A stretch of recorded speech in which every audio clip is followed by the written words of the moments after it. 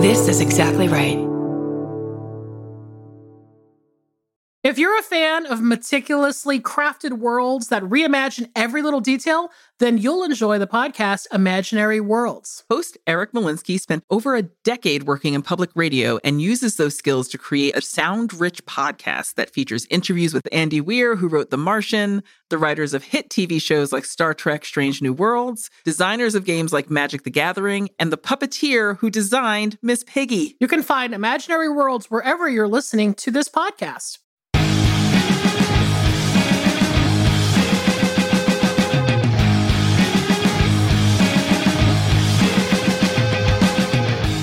Everybody, welcome to another episode of I Saw What You Did. My name is Millie DeCherico. I'm Danielle Henderson. And we're back with you once again to talk about films and other things. What's happening? It's hot. It is hot. This house has no AC. Oof. And I'm feeling it. I've got a mess of fans going, but I'm all right. I'm comfortable. Yeah. I grew up without AC, so it's not like, it's like a return to form. Yeah. I feel like I've been blessed to have AC in the last few years, but that was not the norm for most of my life. Well, it's funny because you had AC, at least in your last apartment in LA, and that was the first time that I had not had AC. Yeah. Except for a time when I was in my 20s when I rented an apartment in Atlanta. I think I talked about this on an episode where I rented an apartment in Atlanta, Georgia that did not have central air, and it was the worst. I lived there for like 4 years. I should have definitely broken the lease. But but then when I moved to LA, you know, I found out pretty quickly that most people don't have central. It's mostly just either window units and people open windows. So it's funny that you had it in LA, but you didn't, I guess, don't have it in New York.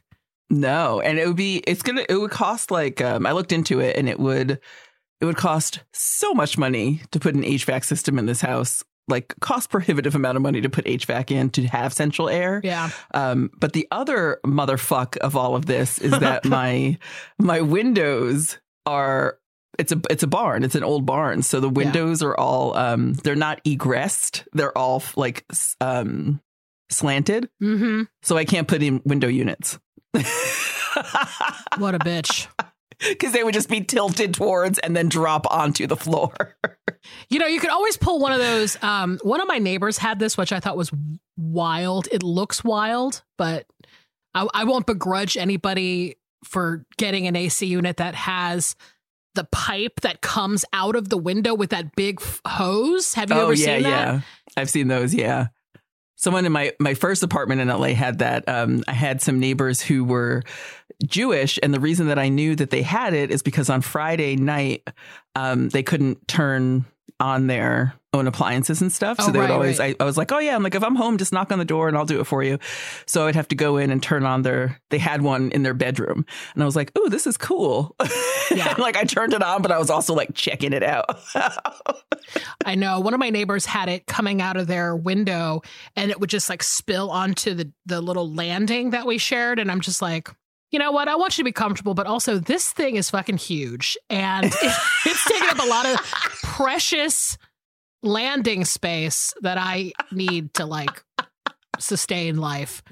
I need this space for passing out because I don't have AC. So yes, this is where I allow me to leave during a fire, please. Move this giant fucking duct or whatever it was. It was like so big. Move your duct. Yeah. Oh, it's just a comedy of errors, that old apartment. But that apartment was something else. Man, oh man. The stories I could tell. But yeah. Otherwise everything's good. I'm having a really good summer, surprisingly. Like I just feel like very calm and content, and I just kind of remodeled my own kitchen. Oh, good. Which has been fun and, hot. But I took down doors and boarded up stuff in the back of cabinets and had to kind of saw through some tile. And I've just been doing it, man. I've been doing it all. So are we going to see the reno on Architectural Digest's Instagram account? You'll see the reno because I'll share it on our Slack. But I'm surprisingly very private about that stuff. I don't know. I feel like people are really cavalier about showing the inside of their homes. Yes. And because I don't know, maybe it's because I've always lived by myself, for the most part. I don't want anyone to see what kind of locks I have in my window. Or like what kind of, you know what I mean? Like, I don't want anyone to see my, like, oh, that's how many doors she has in that room. Cool. Easy entrance. Like, I don't know. I was hanging out with my grandma on Friday. I brought, I know it's ridiculous, Billy. I brought coffee over on Friday morning and I was hanging out with my grandma and she was like, oh, what are you doing today? And I told her I was painting, more painting. Yeah. Because I'm taking down wallpaper and painting walls. And she was like, I can come over and help. And I was like, how? Keep in mind, my grandma had a stroke years ago that basically rendered her right side useless. And she's like, I can help. I can stand on a box and paint. And I was like, how about just stand up right now? Like we were pissing our pants laughing because I'm like, how about you just stand up out of this chair? And she started to stand up and was like kind of wobbly. And then she started laughing and sat back down.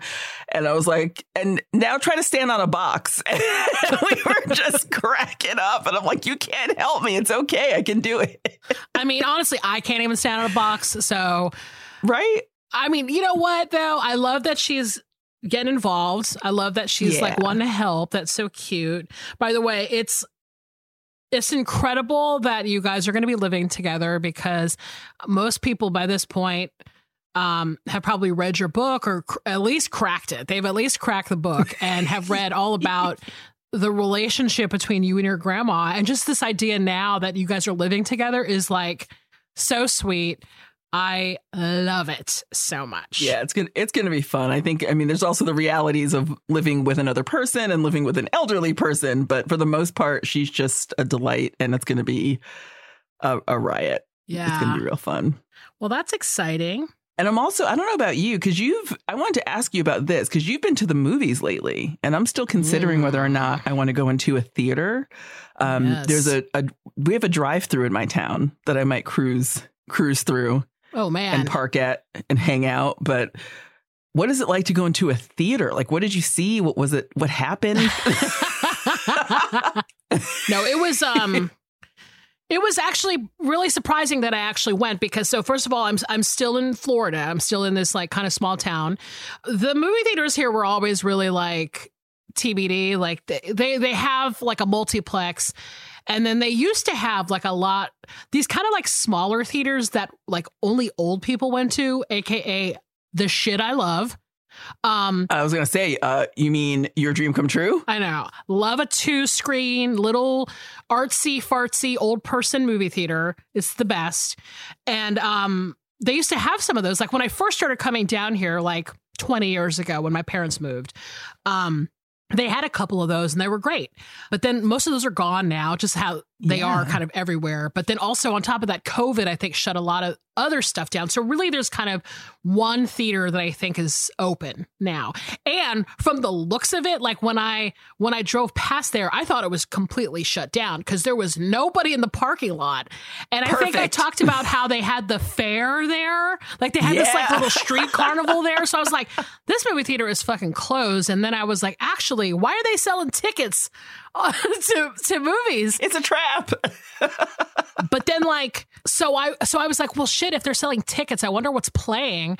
And for some reason, they're playing the Sparks Brothers documentary. And I was like, wow. Okay, first of all, I didn't even realize this movie theater was open. Second, I can't believe they're playing the Sparks Brothers documentary. Because I was like, it's a multiplex in this like... I don't know, rural beach town. I was very floored. But of course, the movie was only playing at like 3:00 in the afternoon. Right. And maybe like 6:00. I think there was a 6:00 showing. But I was like, again, perfect for me. I love going to the movies during the day. So I was like, all right, I'm fucking doing this, right? I'm going to buy a ticket. And I bought a ticket and it was so cheap that I audibly gasped. Compared to like the last time you bought a ticket for a movie in LA when it was $25. Also, complete evidence that you absolutely belong at this kind of theater. Where you're like turning around to the person behind you in line like, can you believe this? $8.75. I was like, it's getting better every fucking second. And, so there was the idea that it was cheap, and then I was like, it's during the day. But then also on top of that, I was like, well, if I'm going to go, I'm going to definitely wear a mask. When I walked up, again, not a lot of people there. Actually, they were selling concessions, which I thought was great. And I got to actually buy movie theater popcorn, which I haven't had in so long. And I was like, oh my God, I love movie theater popcorn. I considered going to the multiplex theater a couple of towns over, which is attached to the mall. And I considered going in, getting popcorn and leaving. Yes. Hey. Just because I haven't had it in forever.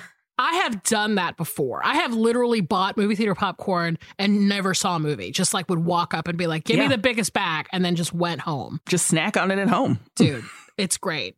No shame in that. For the most part, so I walked in and it was really empty. A couple people kind of milling around, but for the most part, there was nobody there. And then, of course, when I walked into the movie that I was seeing, like it was 3:00 during the week and there was already nobody at the theater. So when I was in there, I was like, oh, I might actually have this theater all to myself. Nice. I was like, that would be the best case scenario. Cause then it's like, I could take this mask off maybe. And then I can like, shove popcorn in my face and watch, the best part about it really was that I got to like basically remove the stigma of having Cats be the last movie that I saw.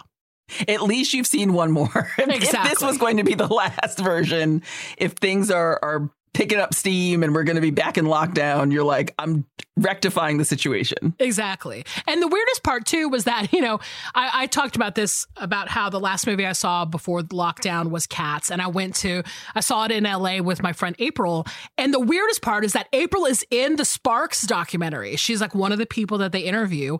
And so it was this weird moment where I was like, oh shit, like I saw the last movie in quarantine with April and now I'm like technically watching it with her, even though she's not with me. But it was that thing where I was like, this is fucking crazy.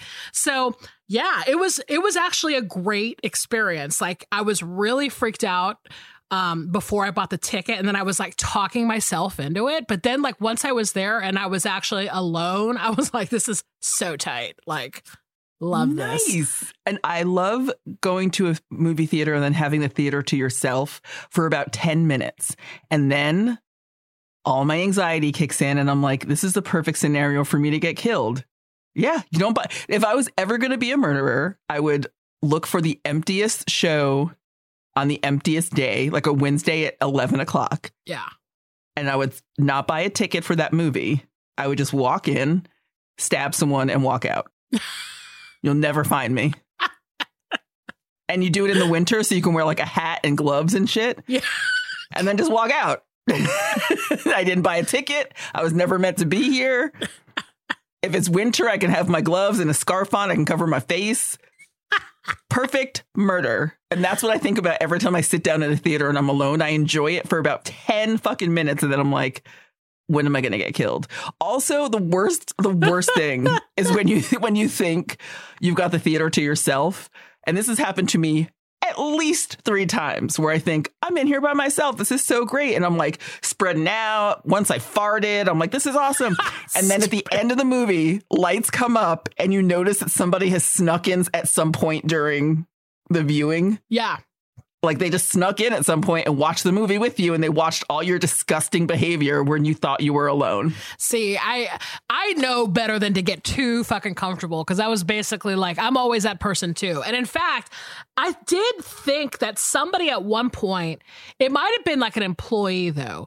Somebody came in during the movie and I was sort of like, all right, well, there's that. Like, and by that time I had already finished my food. So I just put my mask back on. But it was that kind of thing where I was like, okay, somebody else is in here. But then I'm like, well, then now what? Like, now I have to like go back to sharing my... like, it's this thing. I sort of now I have to put my shirt on and like put my bra back on.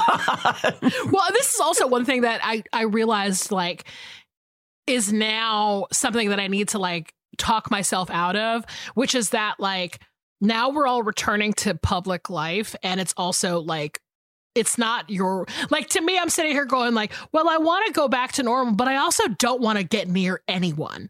So like, I should be able to have the movie theater complete. I mean, it's just like the dumbest, like, it's so bratty, but I'm also just like, well, I also don't want you to be in here with me, even though I want to be in public. I mean, that's just so stupid. I can't think that. So when the employee came in, it was that moment like, God, oh God, one person who's literally sitting in like the first seat right next to the fucking door. And I'm like on the complete other side of the movie theater, but I'm like, get out of here. You're ruining my fucking time. You know, it wasn't. They're doing their murder check. They got to walk in and make sure that nobody like me has come in dressed in winter gear and stabbed the only person in there. Somebody needs to make sure that fucking Jack Frost isn't in the movie theater about to murder one person. An extreme amount of effort to kill one person in a movie theater. A tiny spree. Let me put this like giant scarf and put these like gloves. Let me dress like Ralphie's brother from A Christmas Story just to murder one person in a movie theater. Just saying, if you've got an enemy. Well, but listen, first of all, I got to tell you, go to that drive-in right now. Like if I was you, if there was a drive-in in this town, I would have been there months ago.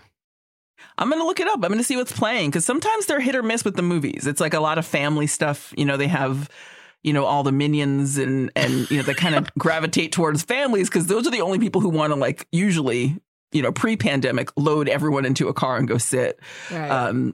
But I'm taking it back for us. I'm taking it back for those of us who are single and childless and just don't want to be around anyone. See, best case scenario is to sit in my car alone, watching a movie. It's great. Yeah, I'm psyched. And I tried to do it in LA during the pandemic. I thought, you know, maybe I'll go to a drive-through because I saw that a few people were going like on Instagram and stuff.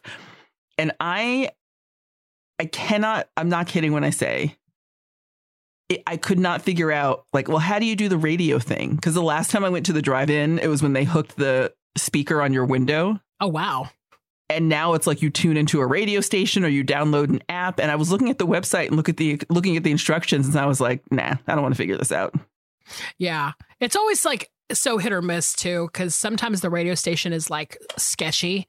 Like it just sounds sketchy because it's at the very, very like end of the dial. So it's like all like, crackly. Like 79.2. And you're like, I didn't even know it went down to the 70s. I know. It's like, it's past all of the weird college radio stations. And it's like the first thing that you come to.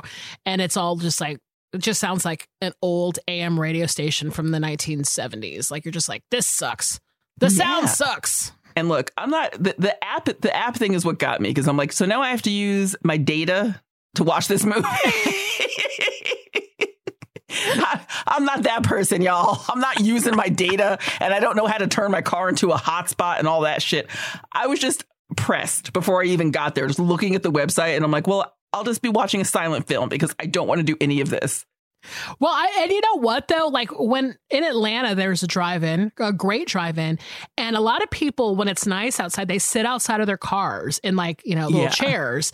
And that was always like hard because you would play the audio through the speakers in your car and roll the windows down. And I was like, right, I can't hear shit. Like I cannot hear shit.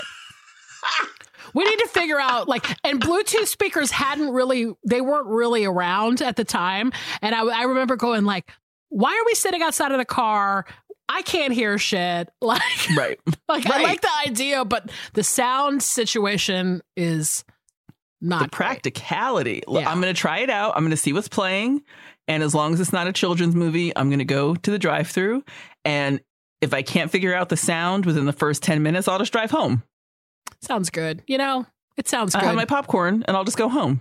As long as I have popcorn, it's a successful mission. Yeah, it's completely worth the admission price to leave immediately with popcorn. That's it. I'm into it. I'm going to try it. And then I've got that, like, you know, those old timey drive-in kind of tactics that kind of come back like a muscle memory. Yes. Where we used to always go before the sunset so you can get the best spot in your car. So then you're just kind of hanging out there for a while, watching people pour in and the sun setting behind the screen. And like, it's not just the length of the movie is a part of it, but there's a whole 2-3 hour prep before and after when you're sitting in the line to leave and when you're trying to get a spot when you arrive. So you might have to show up at 4:00 in the afternoon and wait till 8 and just like, you know, finish your work day at the drive-in. You got to tailgate. Got to bring some cornhole or whatever. Get a cooler out there. And you know me, I'm just going to take a nap. I'm not doing anything. I'll be sleeping, knock on my window when the movie starts. Yo, I totally see that for you. Yes, I can't see you, cracking some fucking Coors with the boys and tailgating a drive-in movie. Seats down, sheet up. I'll put like sunblock visors in my windows. You'll be like taking a piss in a bucket and be like, all right, when's this movie starting? Oh, Lord. It's a drive-in lifestyle, but well, have a good summer, everybody. Whatever you're doing. However you're seeing movies, enjoy.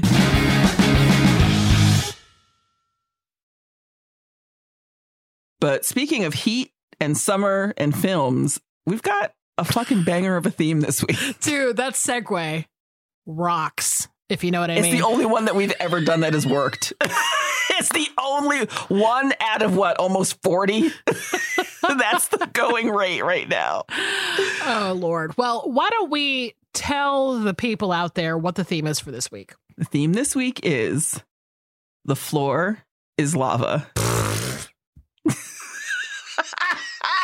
Right off the bat, I got to tell you about the name, The Floor is Lava. So, I had literally no idea what this was. This term, The Floor is Lava, for me, entered my mind because I've been with little kids for the past year. And it was this fucking little kid game or something. It was some YouTube thing, right? Well, it was a little kid game when we were little kids too. What? That was the game. Yeah. I have literally never heard of this game. What? What? So you played The Floor is Lava when you were a kid? Yes, because we were latchkey kids. We had a couple hours before mom came home, and we used to just fuck shit up and make up games. And that was a game we played, which was you can stand on the chair or the couch, or you pick a spot, you try to get to it, but you can't touch the floor. Damn, I never played that game where we called it lava. I think it was just sort of yo, don't fall in the river, stand on the couch cushions or something. But I never called it. If I had known that it was a fully formed thing. Wait, I just love that the Georgia version is, yo, don't fall in the river. That's so crazy because I've never heard the phrase "the floor is lava" until I was around my nephews and they were playing the game because of something they had seen on YouTube, and I was like, "The floor is lava, the fuck?" But then now it makes sense. I just grew up in a weird place. Got it. And it was it's like a Netflix TV show or something now, and I'm like, I haven't watched it because I cannot conceive of how that game even works or is fun. I know, but it's fun in person. If you try to get some kids and you want to keep them entertained for a couple hours, just be like, you can't touch the floor. Borderline abuse, but fun. Listen, I already told people I can't stand on a box, so I will definitely lose at that game. But I have to ask you though, just in general, what were you like me in that you have this weird irrational fear of volcanoes? Yeah, well, because we grew up in the 80s, 90s. And exactly. In the 80s and 90s, it was quicksand and lava, which you thought were going to be the biggest threats to your adult life. Exactly. And then they weren't. It wasn't, because it was never portrayed as if lava is a very specific thing that can happen in these very specific places. Even when I started learning about volcanoes, it didn't hit me that volcanoes are just kind of in certain places. The way that it was kind of presented was volcanoes are everywhere, kind of like the way that they're when you move to LA or move to California, and they're there are earthquakes here every day. You just can't feel them. Yeah. And that's kind of what I feel about volcanoes and lava is just lava's running beneath us, just ready to explode at all times. That's what I thought when I was a kid. Well, so I will say I was a little young for Mount St. Helens. When that happened, Same. I was barely alive. So I don't actually remember much about when that happened, in the news. But I do remember when we learned about volcanoes in elementary school, because remember, everybody had to make that fucking volcano where they poured the baking soda and the vinegar into their little model, and then, everything erupted. They brought it to class or whatever.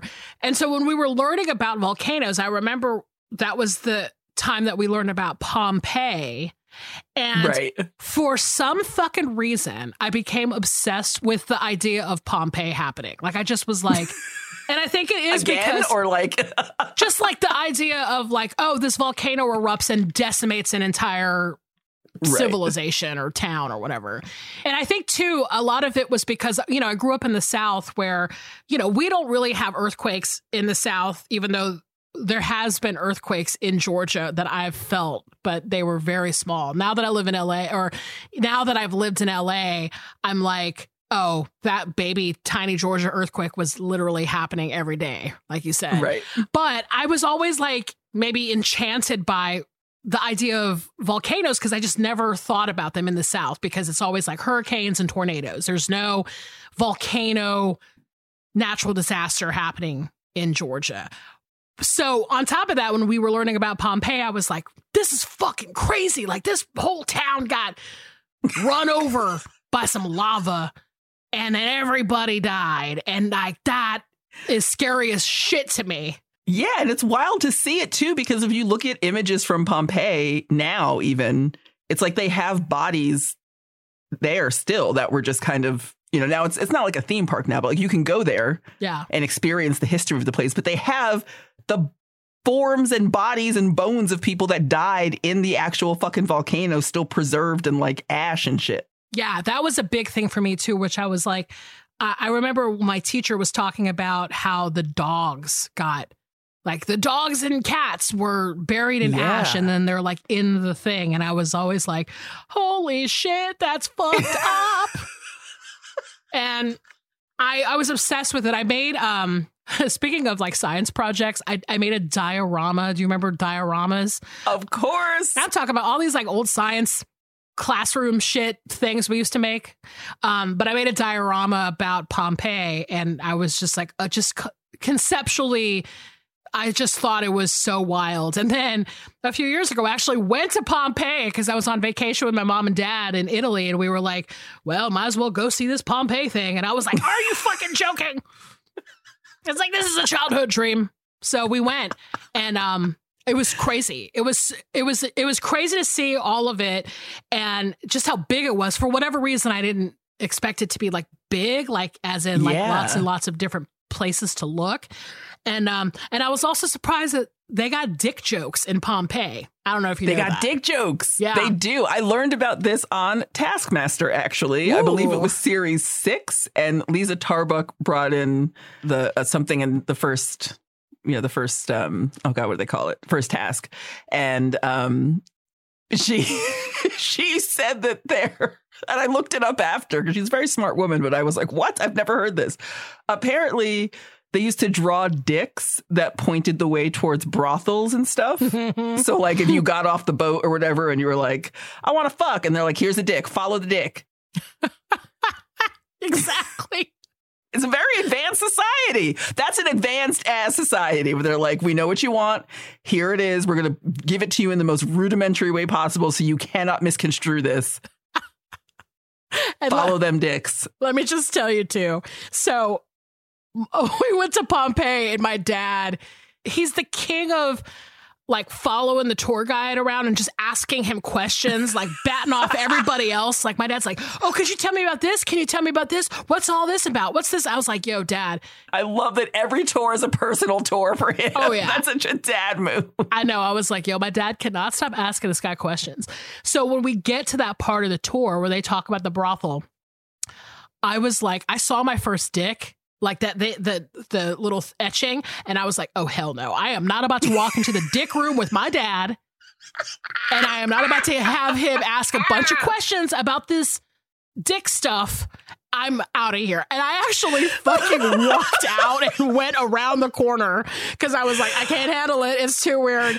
You're like, I'm going back to them cats and dogs. I was like, I will meet you in the other crumbly room down the thing because I can't be here right now. So yeah, that was like the one thing I did remember about Pompeii, but it was great. It was God. Like a dream fulfilled. So I'm so glad you got to experience that. Yeah. And yeah, volcanoes are definitely they're a curiosity for me because I don't find that they are chill enough that I want to live near them or kind of walk on them or explore them. I know.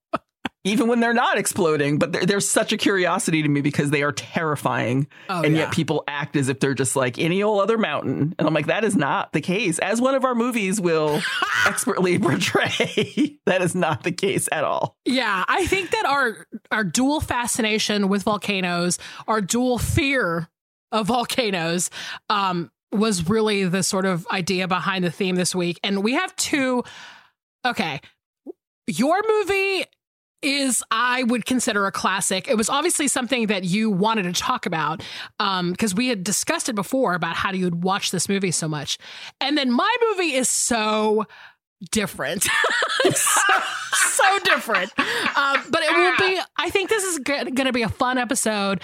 It's going to be a great summer episode. We're going to talk about volcanoes, and these two movies are a good pair. And I could not agree more. And I'm just going to jump right in to the floor is lava. Please. You're going first. I'm going first. And the movie that I chose for our theme of The Floor is Lava was released in 1990. And it was written and directed by John Patrick Shanley. And the film is Joe versus the Volcano. Tom Hanks, Meg Ryan. Joe Banks. In the story of a man, a mountain, and a miracle. Take me to the volcano! Now, this is pretty upfront. Got to mention some chops up here. Yes. Because John Patrick Shanley is he's a very prolific American playwright. Mm-hmm. And a lot of his plays have been turned into films. And he's written a lot of films. So he's most known for things like Moonstruck, Doubt, and Congo. Just to round out that trilogy. That's your assignment for next week, everyone. No, I'm kidding. He's a multi-talented writer, y'all. Congo, Doubt, Moonstruck. And Joe versus the Volcano. So right off the bat, we're coming in with a heavy hitter. But then we have a movie that stars Tom Hanks as Joe Banks, which I kind of love. Yeah. We've got Meg Ryan playing 3 roles. Yes. Lloyd Bridges, Robert Stack, Abe Vigoda, Dan Hedaya, Amanda Plummer. Wow. Like, this is a lot. And most of these people are playing very minor roles. Yeah. So you've got these great actors, like dynastic actors playing minor roles, and it makes the movie sing. But I love this movie. I have loved it since I was a child. And I think that it imprinted on me in very specific ways. One of which is it made me never want to work in an office. Oh, no kidding. This was one of the first movies I saw where I thought being an adult is going to fucking suck. Yeah. So you've got the setup, and I'll give you a brief synopsis. I'll try to do my 1-sentence synopsis for Joe versus the Volcano.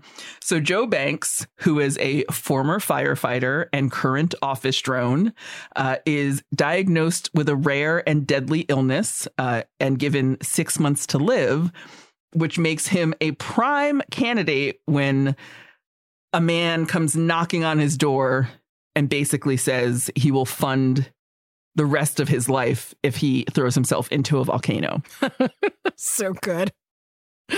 So that's the synopsis. So at the beginning of the film, which upon this rewatch, I realized it wasn't just like 5 minutes. It's like the first 20 to 30 minutes of the film where you're seeing this horrible office situation, which works in the narrative structure because it really sets up the notion of why this guy would make this decision, right? They show the full scope of misery of his life to show why he would make this decision. And so you've got Joe, he lives and works in New York, on Staten Island, and he works in this factory.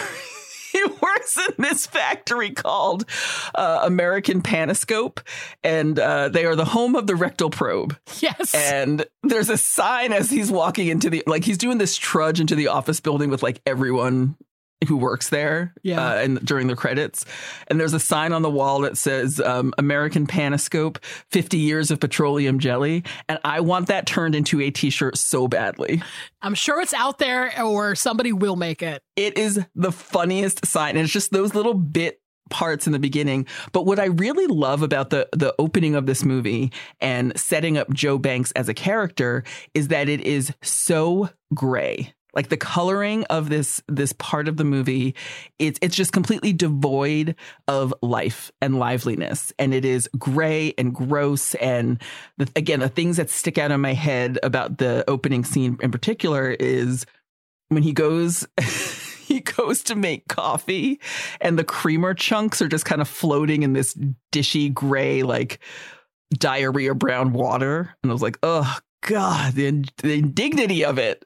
God. Yeah. The first bit of this movie, which you said is actually pretty long, this like whole setup is so, the art direction of it is so interesting to me because it kind of feels like already you're sort of like, okay, so it's almost like an artificial world or something where you're like, right. Okay, so he's working at this like rectal probe company and everybody, it looks very much like an old movie. It's like it almost feels like a William Cameron Menzies type of thing where it's like Art Deco-ish or something like that. Yeah. And it's like a lot of shadows, a lot of like darkness. That's the way that the sidewalk is like designed. It's kind of got this like real jagged edge and the buildings are very tall. So it reminds me of like an old 40s movie or something. It's really interesting. And that design in particular, that jagged design, mimics the design of the logo for the company. Yeah. And then you see it again later when he is walking up to the volcano. So they're kind of using those images to kind of hit on the emotional point and the emotional beats of how dreary and grim this is and how dreary and grim life is. Yeah, for sure. Because I think, again, like the thing that came through to me so loud and clear was just the drudgery of it, just going every single day to the same place and being miserable and knowing you're going to be miserable and you have to go there anyway. Yeah.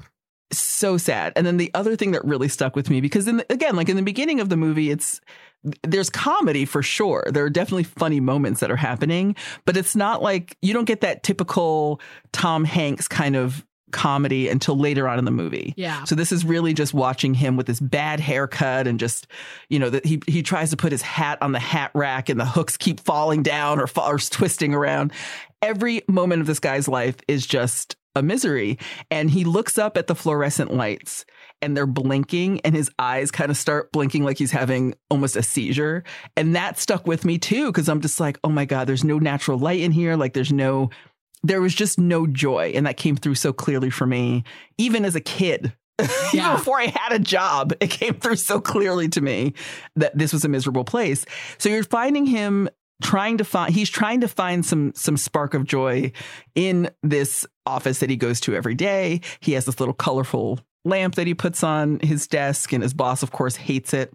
And he's also, as we come to find out, Joe Banks is a hypochondriac. So he's constantly going to the doctor. He's constantly like grabbing his throat. Like the feeling that also comes through loud and clear for me is that this place has made him sick. Like it's making him physically ill to go there. Yes. So what happens along the way is he goes to a doctor's appointment and his doctor is Robert Stack. Oh. It's Dr. Ellison. Robert Stack had a big career, like in classic film, obviously. But then most people my age and your age know him as fucking Robert Stack from Unsolved Mysteries. Terrifying. Yes. And every time I hear his voice, I'm triggered. That fucking trench coat. I have had so many nightmares where he was a capital figure in them because of that show. Just that leering fucking trench coat.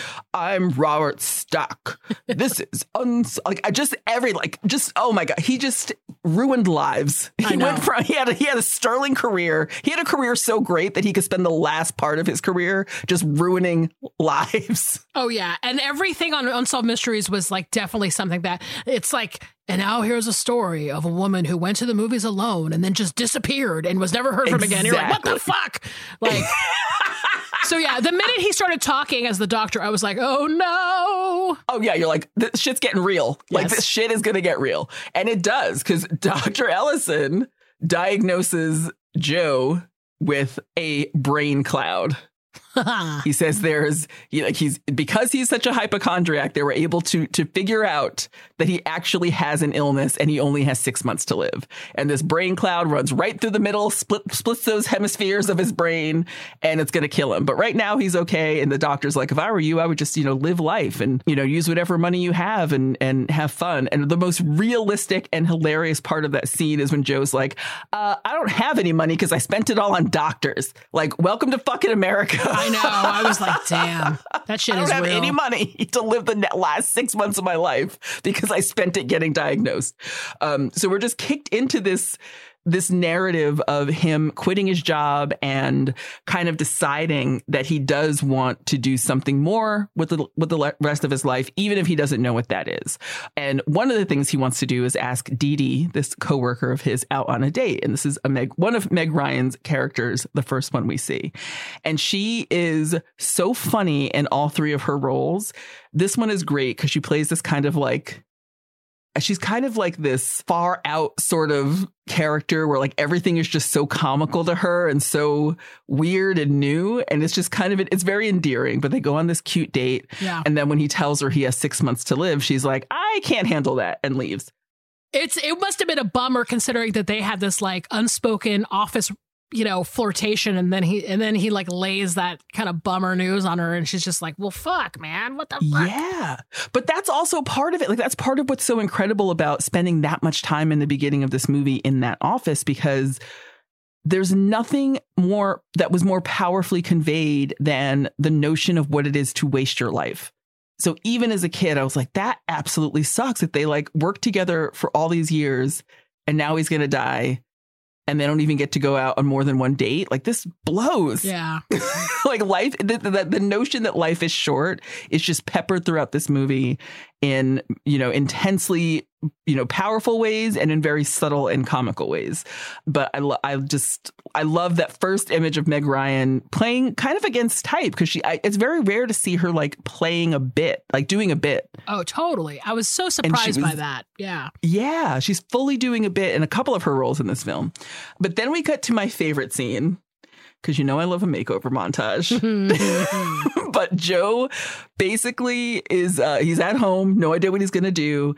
And then Lloyd Bridges, who plays the character Gray Namor, comes to his house, and just his arrival, like, Lloyd Bridges is another person who had a sterling classic Hollywood career. Right. And then I always knew him as like the funny guy from Naked Gun, or from he always did these kind of slapsticky roles when he was older, which I think is such a fascinating choice and so lively. It's a very lively decision to be like, not only am I not going to rest on my laurels, I'm going to do something totally different. Right. So he comes into Joe's apartment in a very slapsticky way, and he's like, he's like, this apartment sucks. And he's like, hits his cane against the wall and like knocks out some drywall. He's like, this apartment blows. I own a company that makes superconductors.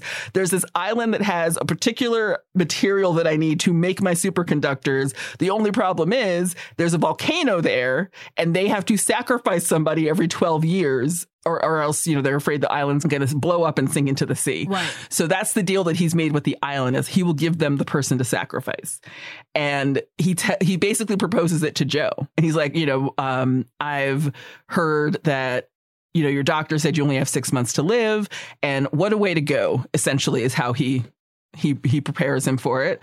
But then he also lays out like a bunch of credit cards. And one of them is a Diners Club card, which just cracks me up so much. Such an 80s, like, here's a Diners Club card. And he lays it out. Does Diners Club still exist in the year of our Lord, so. 2021? No? I do not think so. It can't. If somebody has a current Diners Club credit card, please email us at isawwhatyoudidpod@gmail.com. Email us and then use that card to buy 17 t-shirts just so we can make sure it still exists and works. Send us a picture of the front and the back. No, I'm kidding. Holy shit, Diners Club, man, what a thing, huh? But he lays out all these cards. He just fans them out, and he's like, look, you can use these cards. Here's the deal. I've got a ticket for you to LA. You can go shopping today and, have a blast in New York, go to LA, and then hop on this boat. And I'm going to take you on this yacht to this island. And then you're going to throw yourself in a volcano and you're good to go. Like, that's your life. You know what's coming. You can live out the rest of your days in tropical glory until you decide to commit suicide, essentially. Yeah. And Joe is like, yeah, I'll do it. Like, he's just so does not give a fuck anymore. He's like, yeah, whatever. So then we go on this there's such a beautiful scene. It is so funny where Ossie Davis, again, another heavy hitter in the world of not just Hollywood, but like Black Hollywood royalty. Yes. If you don't know about Ossie Davis, Ruby Dee, their activism, please look them up. They are incredible people and incredible actors. So he's playing this driver because Joe's like, I'm going to hire a limo to drive me around New York and I could do my shopping. And Ossie Davis is basically like, what is your life? Like, who are you? What the fuck's going on? Because Joe's like, I need to get clothes. He's like, well, what kind of clothes do you need to get? And he's like, I don't know. So Ossie Davis pulls over the car and he's like, what you asked me is a serious question. Like, if you don't know what kind of clothes you want, you don't know what kind of man you are. And I can't deal with that shit. I was just hired to drive. Exactly. I was like, he gets out of the front seat and he's like, I'm coming in the back. This is a serious convo. And I was like, that is shit. That is true shit. I was like, that's some existential shit. I'm like, it was. He was basically suggesting that, like, if you don't know how to dress, then you don't know what kind of person you are, and no one can tell you that. Like, he couldn't recommend where to buy clothes because it's like, well, I don't know you. I just met you. And don't ask me that because that's just too heavy of a scenario. And I was like, hell yeah, exactly. When he says, like, I figured out my whole life figuring out who I am, and now I'm tired and I don't want to figure out who you are. I absolutely knew you were going to bring that up because when he said that, I was like, oh yeah, that's what Danielle is going to grasp onto. So real and so good. I just found that whole scene delightful because then he does kind of quiz him a little bit about, like, who are you? Where are you going? What is this trip? What's going on? And then brings him around New York City, and they have this great, kind of shopping excursion, and he buys a tux, and then he buys a tux for Marshall, the Ossie Davis character. And it's just really sweet and cute. But at the end of that scene, we're reminded that Joe is just alone. He has no one to share any part of his life with, even at the end. But he set off on his adventure. He's got his gear. And one of the most crucial parts of his gear is purchased from the most intense luggage salesperson of all time. He goes into this store, and it's the kind of store that has like a suitcase out on display. Which stores like that I already am not about. I cannot stand those stores where they're like, we sell clothes. Here's a shirt. And you're like, what?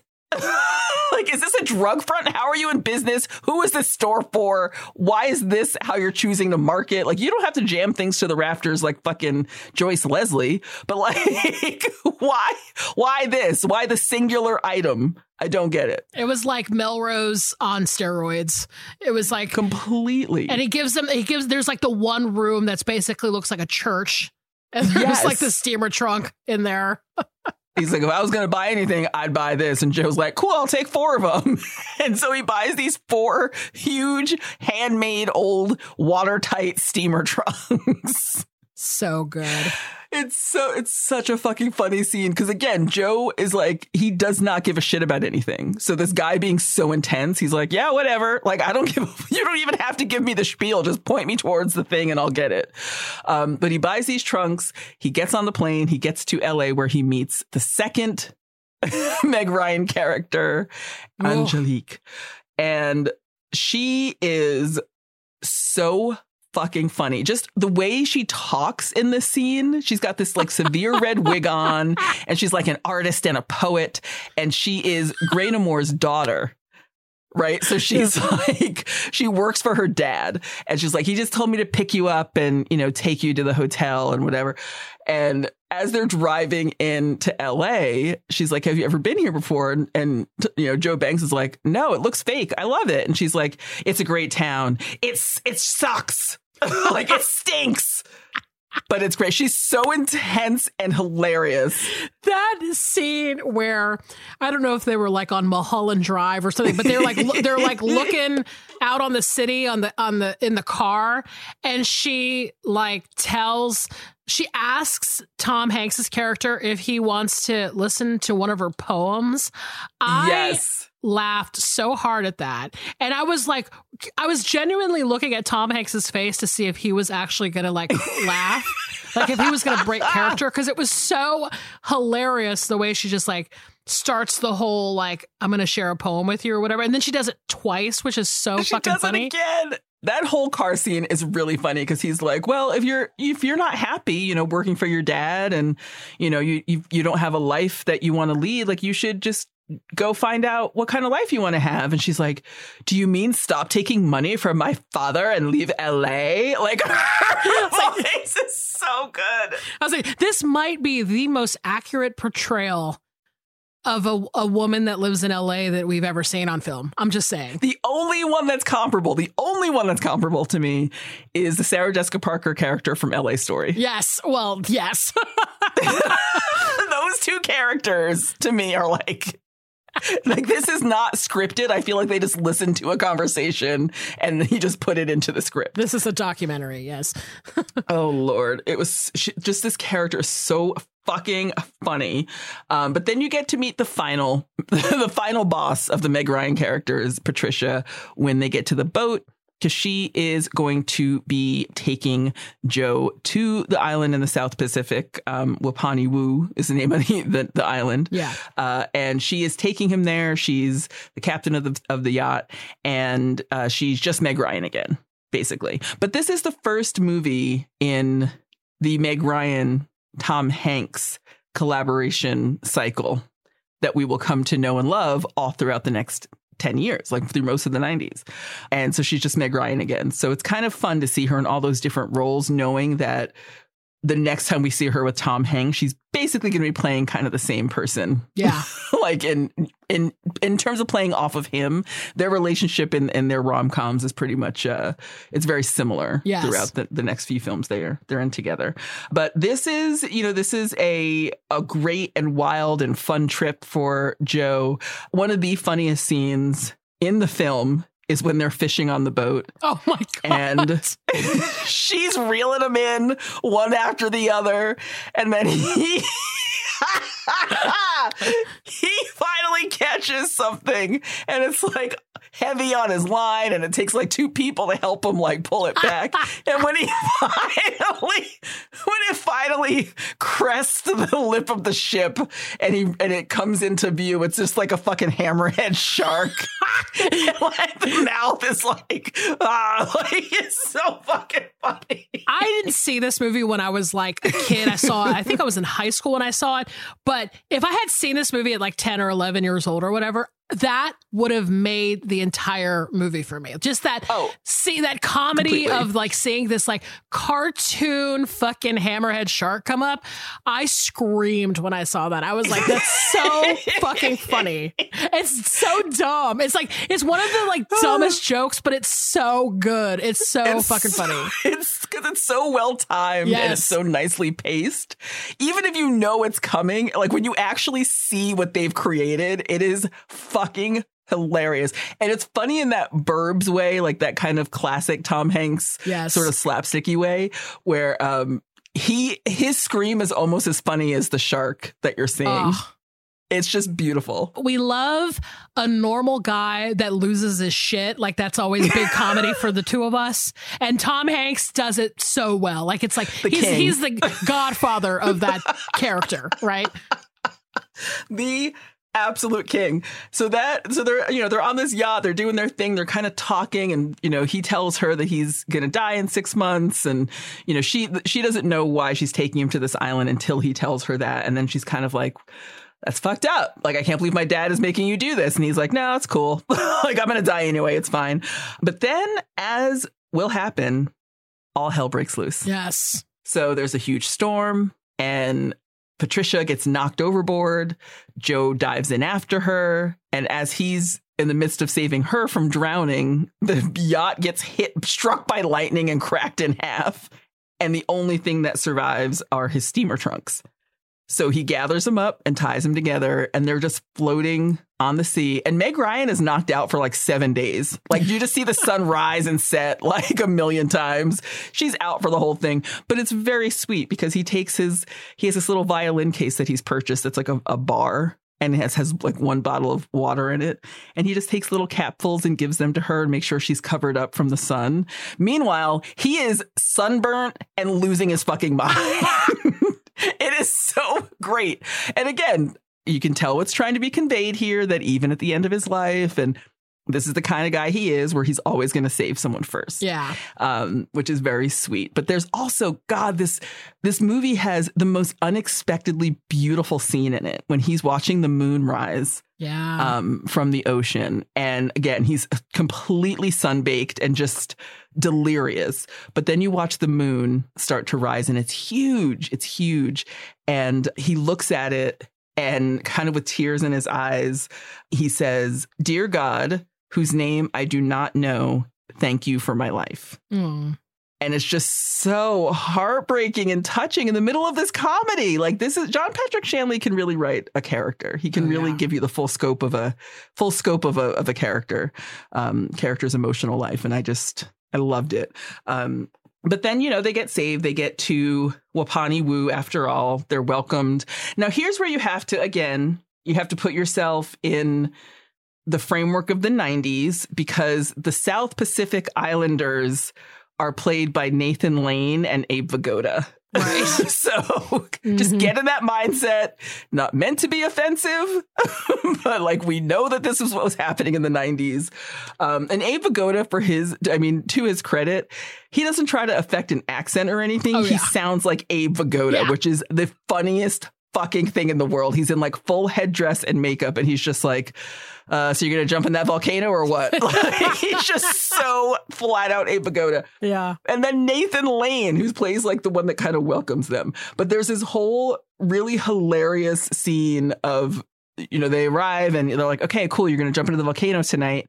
So we have to get you ready. So Meg Ryan's being pampered in like tropical delight, like, just the softness of, having her calluses rubbed off with coral and, being bathed in flowers and oils. And meanwhile, Tom Hanks is getting literally beaten with a fish. Like, he's just getting beat up with fish. And there's that one part where it's not explained, but they cut between the two. And when they cut back to him at some point, he's just like pulling a squid off of his face. Like, the guys are all just totally fucking with him. And he's like, all right, enough. He goes, he gets ready. They show up, confess their love to each other right before they're about to jump into this volcano, and decide to get married. And again, Chief Abe Vigoda is just like, do you want to marry her? Do you want to marry him? All right, you're married. Yeah. Jump into the fucking volcano now, please. All business. So they do. They decide to jump into the volcano, and Patricia decides to jump with him.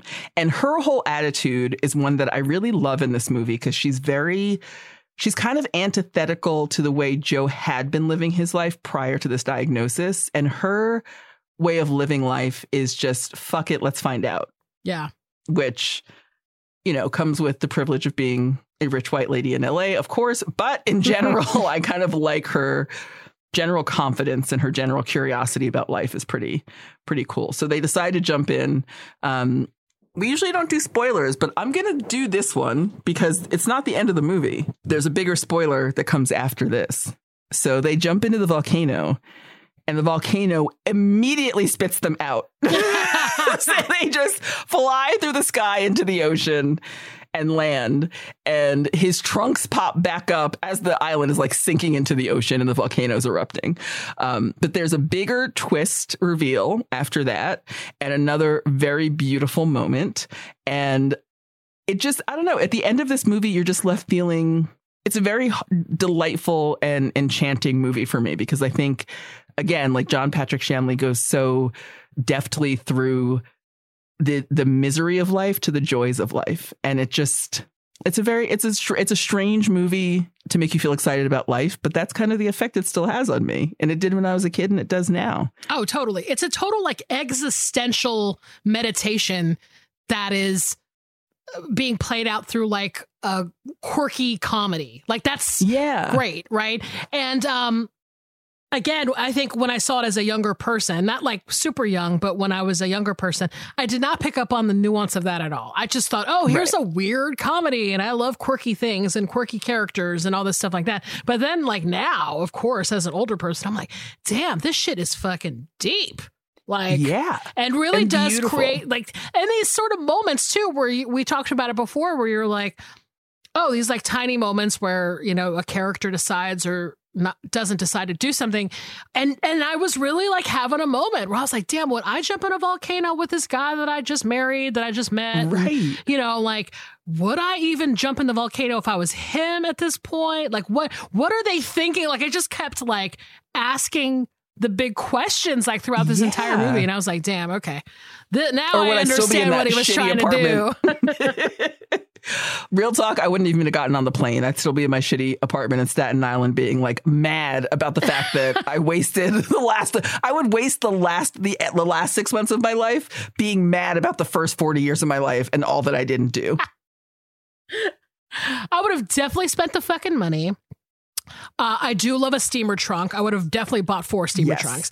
And the boat seems pretty chill. But then I think at some point, if I was floating out on the ocean with no water, I would probably be at my wit's end at that point. And I wouldn't have even gotten to the island. I've just been like, all right, let's fall into this ocean and get bitten by this hammerhead shark and call it a day.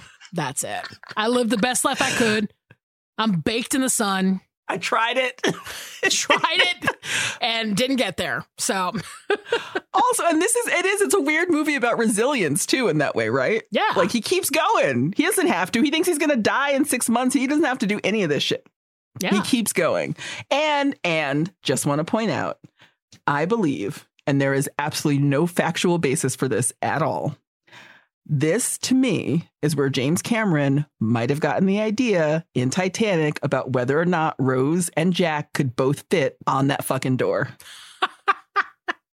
I've never seen that movie, so I don't know what you're talking about, but I'm sure people are going to tell me. There's going to be comments. I'm going to tell you right now. I'm going to save everyone's breath, and I'm going to tell you right now, at the end of Titanic, they're floating around in the icy water. Okay. They're blue. Jack is in the water. Rose is floating on a door. He tries to get up there with her and he can't. Like he gets off because they would both like sink. So he gets off and kind of hangs out in the water and then just fucking freezes to death. And then she gets rescued. So there's this whole argument about whether or not he could have fit on the door and also been rescued. Wait a minute. So you're telling me if they didn't both get on the door, the door was sinking when they both try to get on it? Is that they figured it out and they were like, no good? Yep. Okay. But then controversy is he could have fit. She could have made room. He could have moved over. They could have worked it out. Yeah, they could. You could fit 2 people on the door. Just have your legs dangling out. If they have to amputate them, at least y'all both have your legs amputated, and that's great. Like, y'all are still alive and together, even though nobody has legs or whatever. Also, just take turns, man. Yeah, you hang out on the door. We'll count to 100, and then I'll hop on the door. Okay, I'm definitely not seeing this movie. I can't handle that kind of shit. I can't handle this. Oh, but you have to see it because the best fucking part of the movie, he's dead. He's literally frozen holding onto the door. That's how cold he is. So she just like cracks his hand and he floats back down into the sea. Oh, shit. He sinks down like the Titanic. There goes Jack's life and dreams. And she just like cracks him off into the fucking ocean. It's unintentionally hilarious. Well, weirdly enough, Titanic sort of plays into my movie for this week, so maybe we will bring this up in just a moment. But all right, I guess maybe I will see it. All right, fine. Let's do it now. We'll watch it when you come to visit. We'll watch Titanic. We'll make sure it is set up in the most comfortably hilarious way possible. So come in the winter. I'll have a fire going. We'll have snacks. Cool. We'll get some drinks going. And then we'll pop it on purely as like an MST3K experiment. Okay. You got a deal, my friend. But now I'm intrigued about your movie. I love Joe versus the Volcano. I think it's a great summer movie. Love it. I still think it's a good movie for kids. Like I think kids could watch it. Yeah, for sure. It's a rarity that we have a lot of older movies that kids can still kind of watch nowadays. But I just think it's a good summer flick. it definitely evokes childhood, I think, for people our age. The high Tom Hanks era. It's great. It's a great, fun summer film. And it is such a joy to rewatch knowing that you picked it for this theme. So, and then there's your movie. Can we just keep talking about your movie? No, I'm kidding. All right, fine. We'll talk about my movie. I can't wait. I cannot wait. Holy shit. All right. So, my film for the theme of the floor is lava. Is a movie from 1997. It was directed by Roger Donaldson, and it's called Dante's Peak. In the town of Dante's Peak, a volcano is turning nature into a nightmare.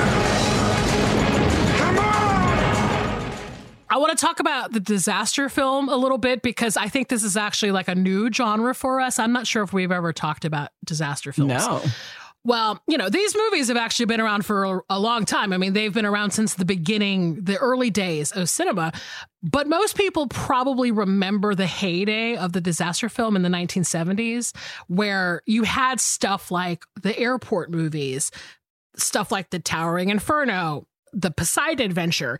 And these were always these like big epic films about like disasters, sometimes natural disasters, sometimes other types of disasters. And there was always a ton of old movie stars in them. I mean, it was just like, yeah, talk about the Abe Vigodas and the Robert Stacks, but it was like all those kind of big actors. And they were it's definitely like an ensemble cast type of thing. And they were very popular. They made a shit ton of money. And, you know, I've always talked about these upticks in like film where there's suddenly like a proliferation of a certain type of movie and a certain type of genre. And, you know, I think with the 70s disaster films, you know, I think they had a lot to do with just like the 70s as a decade, which, I mean, there's a lot of serious shit going on in the 70s. There's a lot of bombings and hijackings and these kind of like big scary events happening, right? So then you fast forward 20 years to the 1990s, and for some reason there was this renaissance almost of the disaster film, which I think actually has more to do with like what was going on inside the film industry at that time versus any kind of like political event, although I'm sure you can make that argument as well.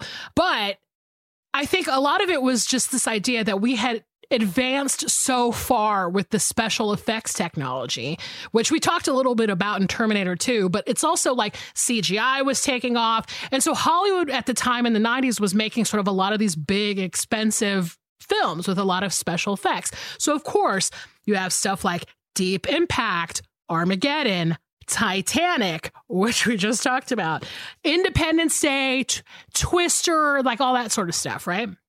And in fact, there was actually another volcano disaster movie that came out the same year that Dante's Peak came out, which was called Volcano. And I feel like it was like a Tommy Lee Jones movie and maybe like Anne Heche was in it. I don't know. I never saw it. But anyway, that came out the same year as Dante's Peak, right? But let's talk about Dante's Peak, shall we? This is my first viewing. I missed it. I didn't watch it in the 90s. And that's my own fault and my own problem. And it was a mistake. Truly, it was a mistake. I'll just say right now, this might have well been a first viewing for me. I remember virtually nothing about this film.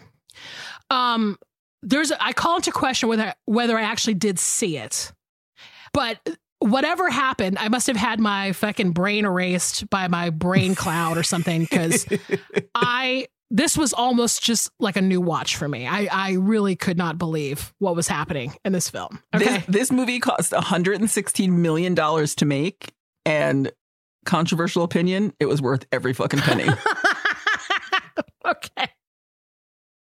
We will get to that in just a second. I'm going to give a one sentence synopsis of this film. A volcanologist.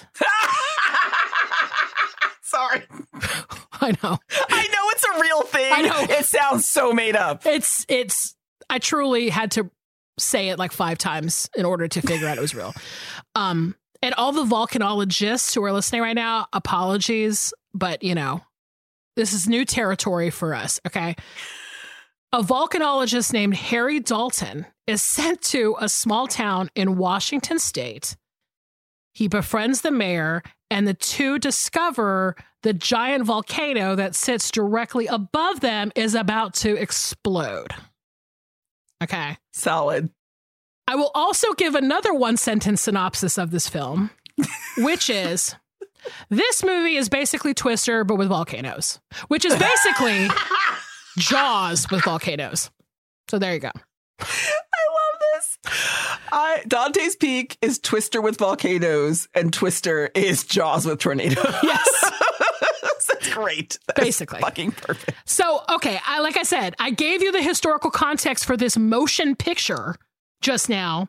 So you'll forgive me because the rest of this is just going to be me explaining to you why this movie is absolutely fucking insane.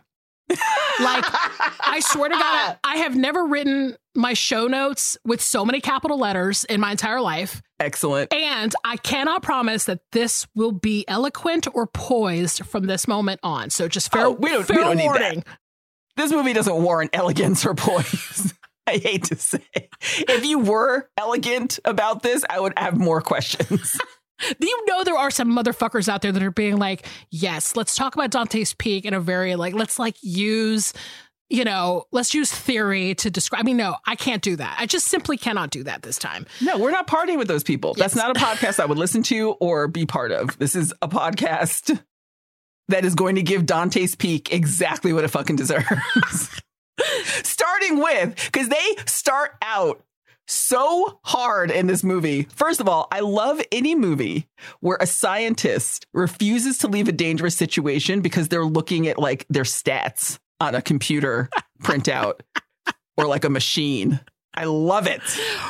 Well, let's get back to who is the volcanologist in this film. So the volcanologist that I spoke of is played by Pierce Brosnan, who I remember as Remington Steele, but was also James Bond in the 90s and early 2000s. Okay. So he's a big famous person in this era. And his co-star in this movie, who plays a woman named Rachel Wando, she's the mayor of the town Dante's Peak. And it's none other than Linda Hamilton, our Sarah Connor from the Terminator movies. Okay.